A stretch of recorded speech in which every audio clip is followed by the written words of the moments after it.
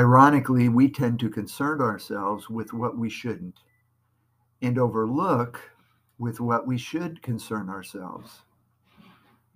After feeding the 4,000, Jesus and his disciples got into a boat to travel to Bethsaida. After embarking, the disciples realized that they had only brought one loaf of bread.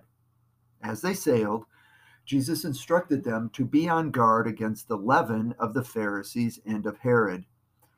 Because they had forgotten additional bread, the disciples assumed that Jesus was referring to their lack of bread.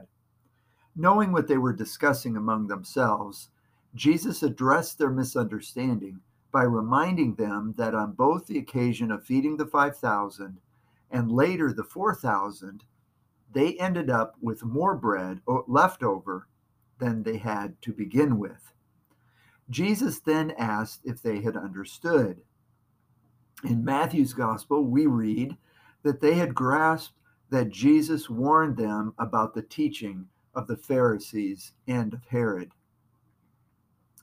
The disciples reflect our tendency to be more concerned about our immediate physical needs or needs we think we have, rather than the more important issues of what impacts our hearts, thoughts, and values.